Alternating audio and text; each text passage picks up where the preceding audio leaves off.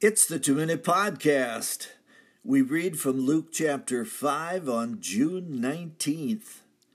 But because you say so, I will let down the nets. The sun was hot, and it was time to call it a day. It was not a good day for fishing. Peter, James, and John busied themselves on shore with the washing of the nets from the stinking weeds.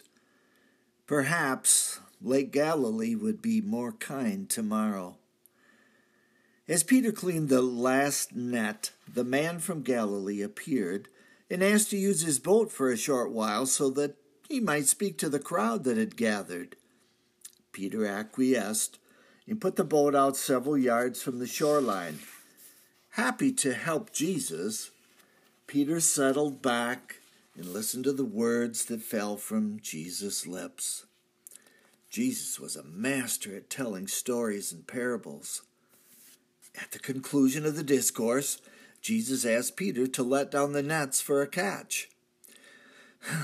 That was a little too much for Peter, who told the Lord that they had fished all night and caught nothing. Besides that, the nets were cleaned.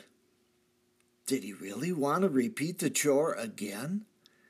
Yet, Jesus was his friend and possibly much more, for he referred to Jesus as Master in his reply.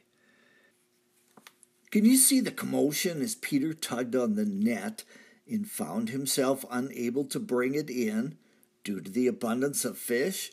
James, John, get yourselves out here. I need help. The second boat was dispatched to the scene, and together they hauled in the net to fill both of the boats to the point that each began to sink. Quickly, Peter realized that he only clasped the net because Jesus had asked him to.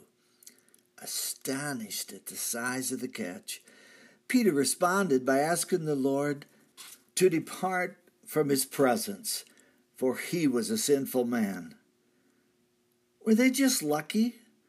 No, they just witnessed a miracle initiated by their friend, the man they called Jesus.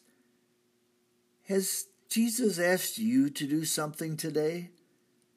Think about the request and act in a manner befitting the petition. When the entreaty is accomplished, you just might see a miracle. And that's a 2-Minute Podcast. I am Michael Foskey.